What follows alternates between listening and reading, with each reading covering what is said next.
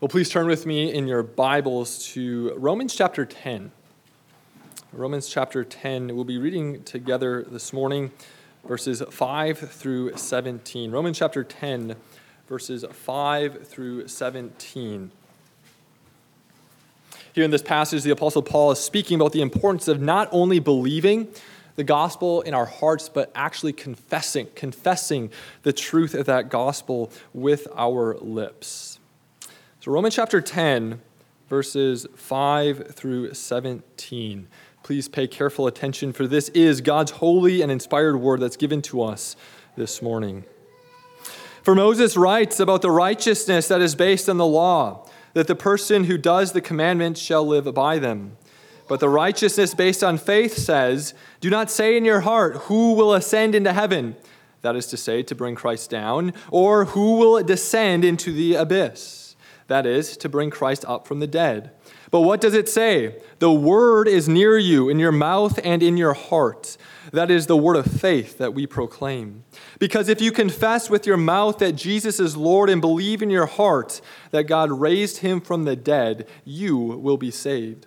For with the heart one believes and is justified, and with the mouth one confesses and is saved. For the scripture says, everyone who believes in him will not be put to shame. For there is no distinction between Jew and Greek, for the same Lord is Lord of all, bestowing his riches on all who call on him. For everyone who calls on the name of the Lord will be saved. How then will they call on him in whom they have not believed? And how are they to believe in him of whom they have never heard? And how are they to hear without someone preaching? And how are they to preach unless they are sent? As it is written, how beautiful are the feet of those who preach the good news. But they have not all obeyed the gospel. For Isaiah says, Lord, who has believed what he has heard from us? So faith comes from hearing, and hearing through the word of Christ. This is the word of the Lord. Thanks be to God. Well, please turn with me now in your order of worship to the confessional reading element. This morning we will be reciting together the first article of our Belgic Confession. So Belgic Confession, Article 1.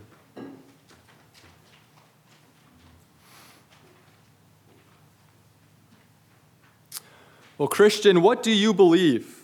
We all believe in our hearts and confess with our mouths that there is a single and simple spiritual being whom we call God, eternal, incomprehensible, invisible, unchangeable, infinite, almighty, completely wise, just and good, and the overflowing source of all good.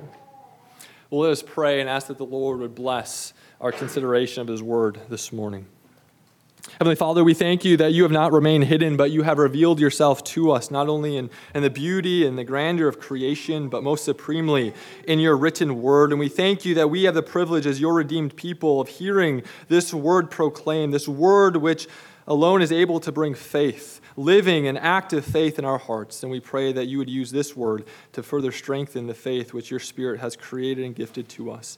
We ask all these things in Christ's name. Amen.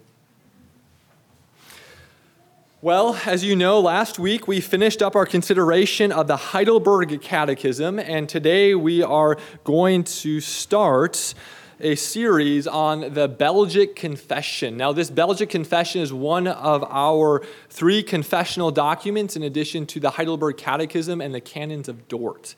Now, this confession was written in 1561, so a couple years before the Heidelberg Catechism was written, and it was written by a man named Guido de Brès, and he was a pastor in the Netherlands, or what is today the Netherlands and Belgium.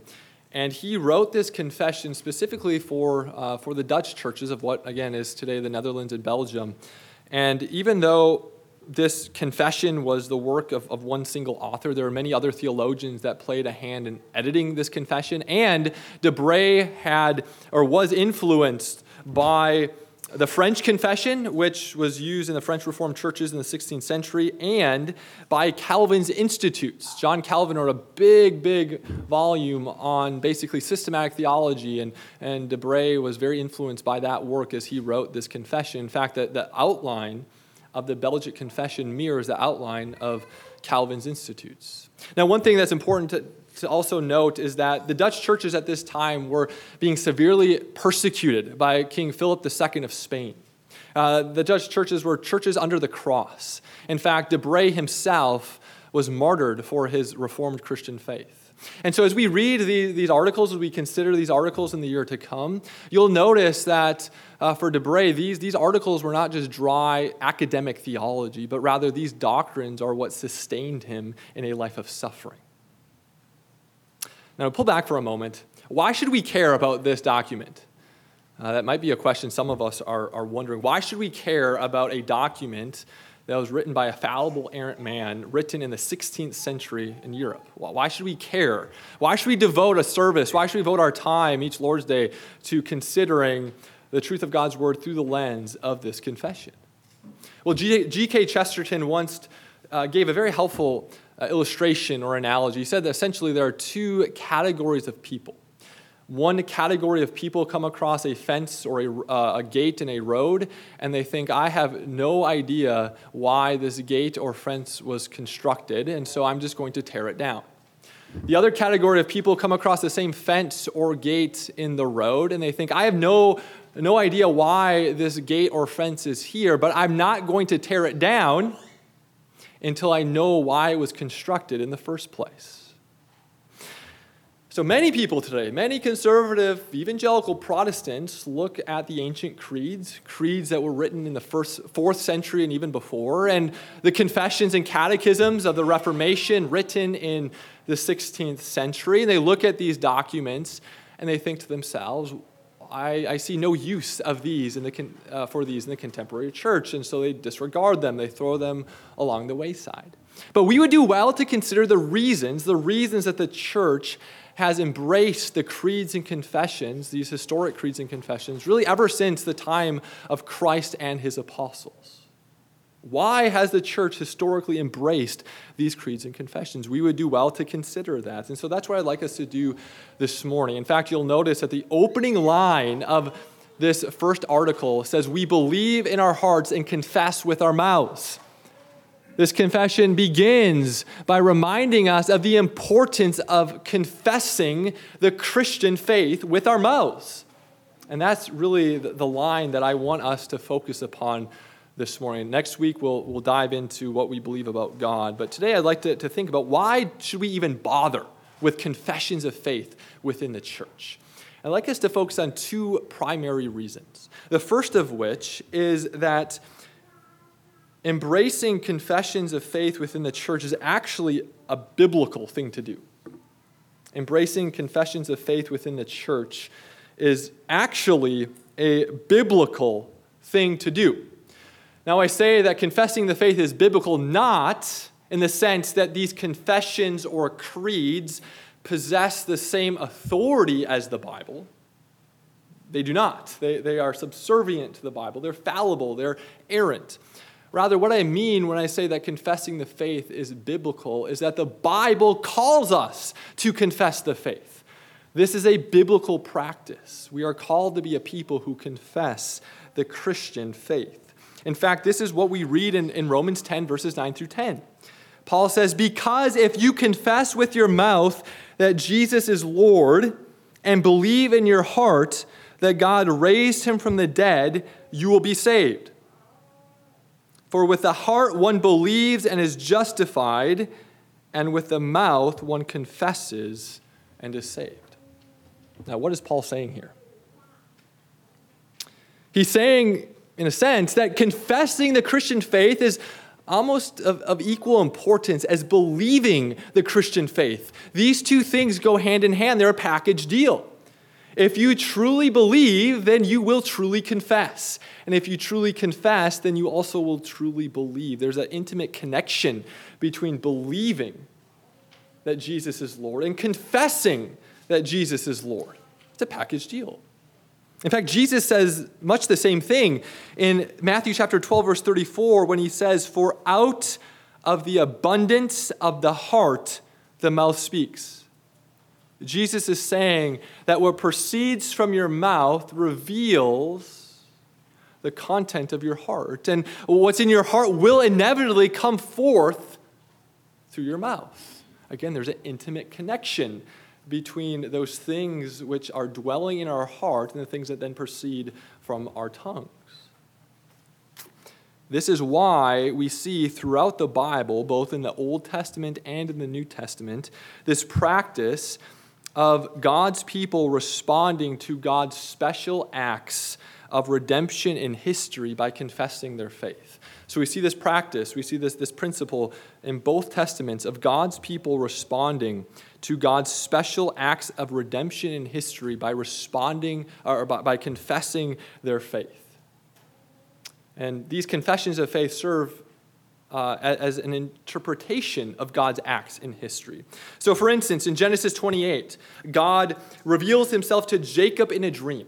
And in this dream, he reissues the Abrahamic covenant, or Abrahamic promises to Jacob, that he and his family will possess this great land and be a numerous people. And this is how David then responds to God's revelation. He says, "Surely the Lord is in this place, and I did not know it. How awesome is this place!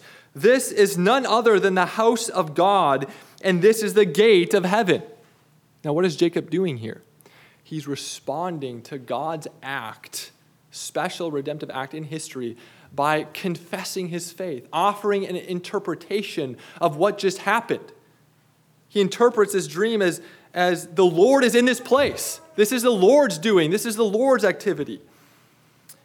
And then in Luke chapter 7, if you fast forward to the New Testament, Jesus raises a dead widow's son. And this is how the crowd responds. "Fear seized them all, and they glorified God, saying, 'A great prophet has arisen among us. God has visited his people.'" So Jesus acts miraculously in history, raises a dead widow's son from the grave, and the crowd confesses their faith by offering an interpretation of that act. A great prophet has arisen among us. God has visited his people. They interpreted that event as an act of God. Now, after the end of the apostolic age, God no longer is acting specially or redemptively in history. We're only looking forward to one more great redemptive act of God. That's the second coming of Christ. So we live in this age between the two advents of Christ. And so we then are called to respond or confess in light of Scripture, which is a summary of all of God's acts of redemptive history, bar his second coming. We are to offer an interpretation of Scripture, that summary of God's acts in redemptive history. That's how we imitate this practice, this practice of responding by confessing our faith to God's acts in redemptive history. And really, at the end of the day, we all have a confession. We all have an interpretation of Scripture.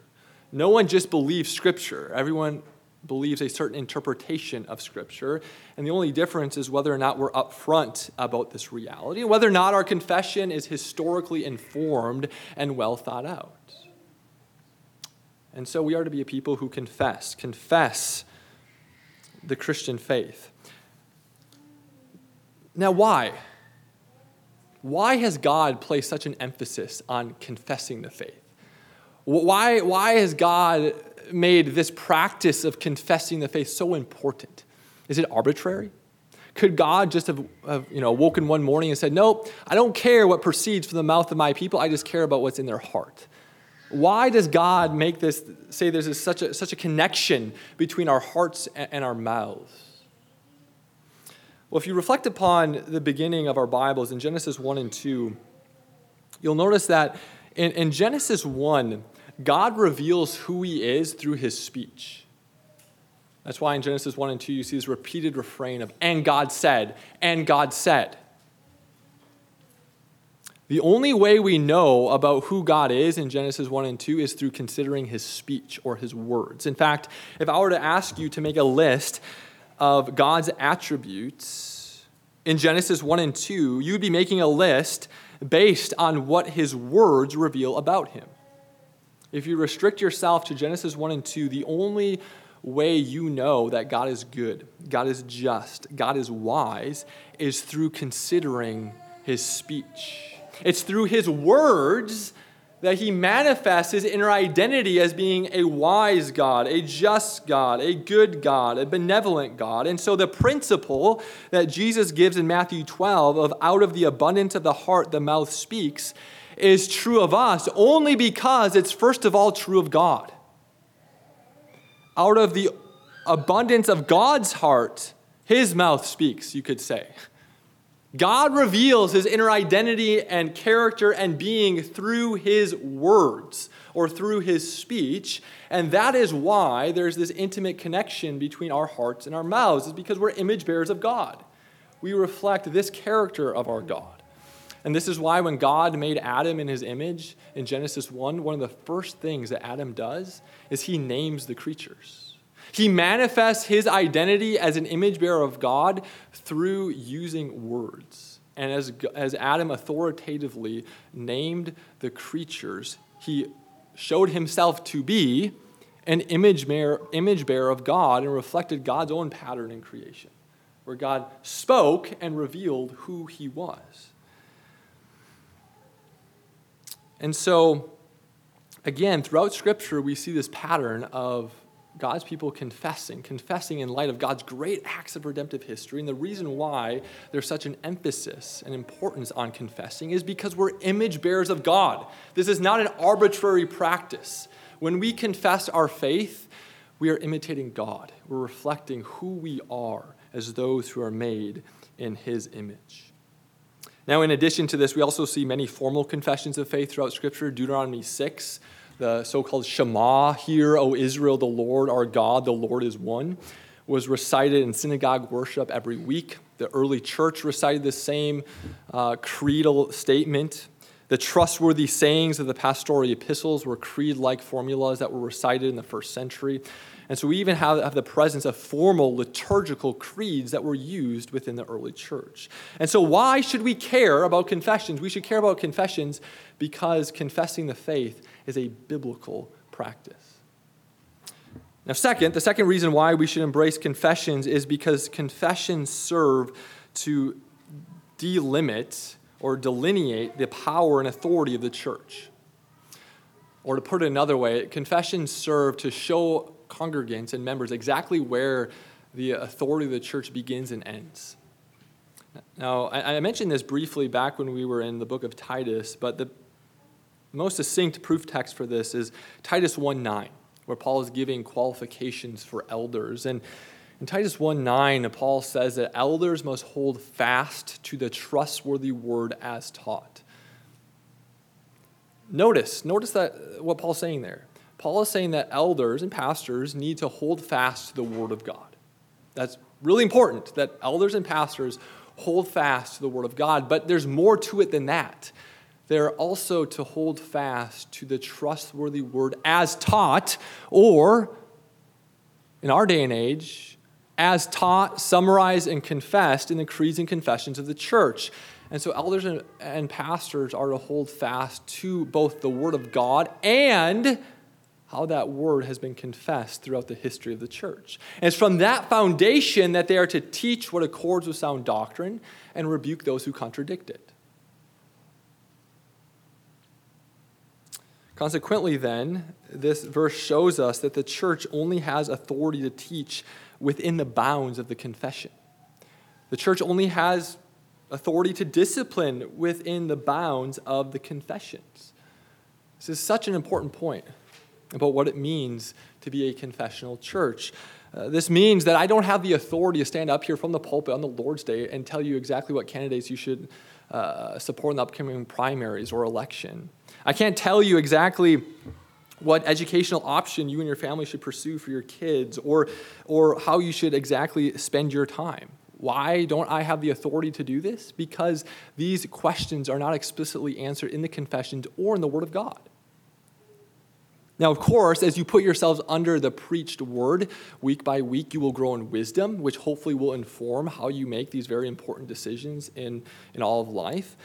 And when I'm out of office, as it were, I can share my private opinion with you and help you think through these decisions, but I can never come with the weight of my office and say, "Thus saith the Lord, you are bound to make this decision."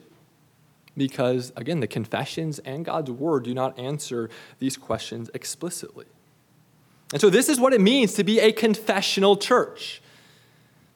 It means that the confessions limit my authority as a pastor and John and Tony and Scott's authority as elders. It means that the confessions limit what can be taught from this pulpit. The confessions limit what your elders can hypothetically discipline you on. The confessions limit the authority of the church. So there are many churches, even today, that may call themselves to be Reformed churches or may subscribe to historic confessions or creeds, but they are not confessional churches in this sense because pastors, elders in those churches speak authoritatively on all sorts of things that are not found in the confessions or in the Word of God. And so they are binding people's consciences with the commandments of men. And this is why some of you may have heard of NAPARC, North American Reformed and Presbyterian Council. It's basically a coalition of all the conservative Reformed and Presbyterian denominations. And the reason why this coalition is helpful, because ordinarily, if you visit a church within NAPARC, you can have confidence that that church is being held accountable by a denomination in what they teach and discipline to make sure that they are doing so in accordance with the confessions. So what it means to be a confessional church is that these confessions aren't just on the books, on the bookshelf of the library collecting dust, but they actually function within the life of the church.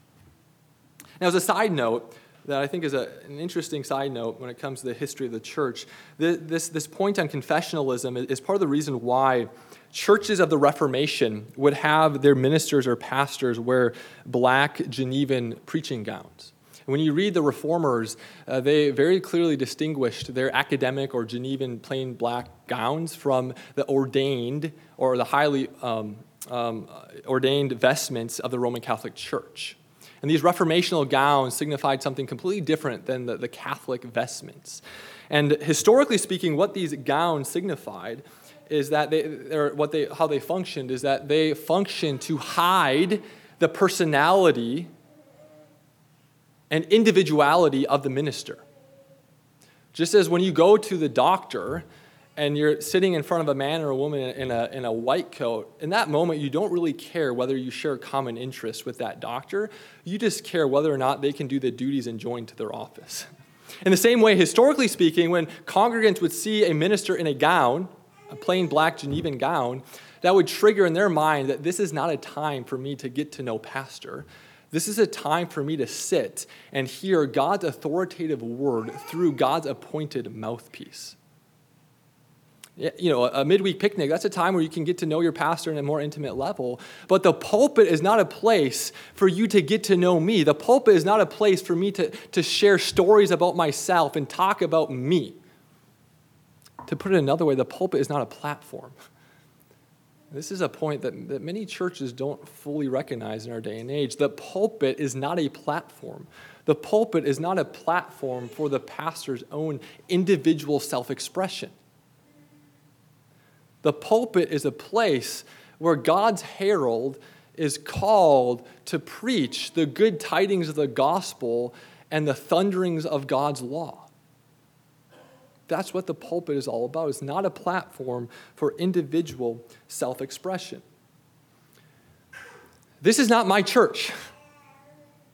In 10 years from now, whether or not I'm here, whether or not Tony's here, whether or not John's here, this church, Lord willing, will still be a Christian church, a URC church, and a confessionally reformed church. This church is not tied to me, to Tony, to John, or any other leader who will serve. This church is a Christian church. It's Christ's church. And that's the confidence that we should have. And our prayer and hope is that people would join this church, not because they like me more than the pastor down the street, but because they want to be committed to a Christian and confessionally reformed church, regardless of who the pastor is who's serving there. And so the point here is not to say that all pastors need to wear gowns. The point is the deeper principle, that we need to protect the pulpit and keep the pulpit and not a platform. That we need to make sure that what's coming forth from the pulpit is a trustworthy word as taught, summarized, and confessed in the Reformed confessions. And so, again, one of the reasons why we should embrace these historic confessions of the faith is because they very helpfully delineate the authority of the church. Now, there's many things that one could say about what confessions do. They help divide where we need to divide, again, distinguish orthodoxy from heresy. They help define where we should find our unity as members of the church. They also tie us to something historic. They're good and helpful pedagogical tools. But I'd like to move on at this point and just briefly, as we move towards the conclusion, think about how we can grow in confessing our faith. We talk a lot about growing in our faith, our belief, but we won't talk a lot about how we can grow in confessing our faith. And so I'd like to spend a few moments just thinking about how can we grow as a people who confess our faith, to confess the Christian faith.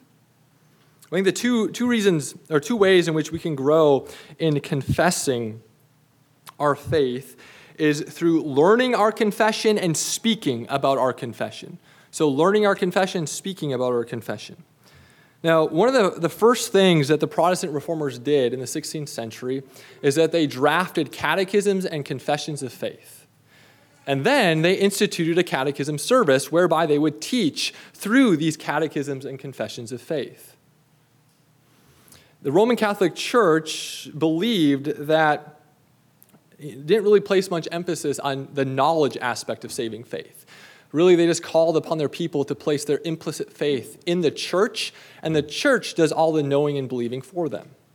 Well, the reformers rejected this notion, and they reasserted the biblical idea that we all are called to grow in the grace and knowledge of our Lord Jesus Christ.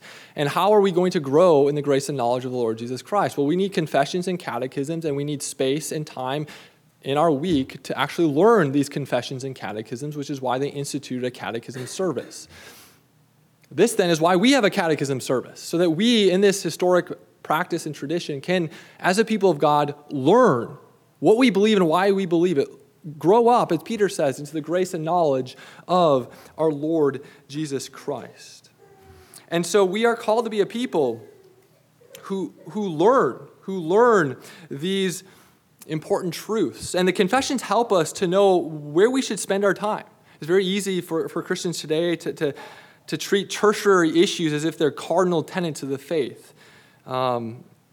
Examples of this could be end times or creation days or age of the universe. Again, those are important issues, tertiary issues. They're not the cardinal tenets of the faith. And so the confessions distill what are the most important aspects of the faith? What are the mountain peaks of the faith that we should devote most of our attention to? And so we are to be a people who learn the Christian faith. The second way in which we grow in confessing the faith is actually speaking about these truths. The more these doctrines are dwelling in our heart, the more they will bubble up and come out of our mouths. So parents, you are called to raise your children in the fear and admonition of the Lord, which means you are called to instruct your children in the historic Christian faith. And the best way to do that is through the historic creeds and confessions and catechisms of the church. And so for those of you who have youths, we encourage you to talk about this sermon in particular, to talk about the articles of the Belgic Confession as we proceed during this academic year in preparation for our youth catechism events. For the rest of us, we should talk about these things with those around us, our spouse, our family members, our friends. We should allow these truths and these doctrines to inform our prayers, and we should use these truths in our edification of other people. Again, as I mentioned before, these are not, the author of this catechism did not treat these doctrines as dry academic theology, but rather fodder to be used in order to encourage and edify those around us. And that's how we should speak about these truths. They should not only dwell in our hearts, but should come forth into our mouths as we go forth into the week. And so why should we confess the Christian faith? It's biblical. It helps delineate the power and authority of the church. And the way in which we grow in confessing the faith is by learning the confession and speaking about the confession. Now, next week, we will turn our attention to considering what we confess about God. That is single, simple, and spiritual. Let us pray.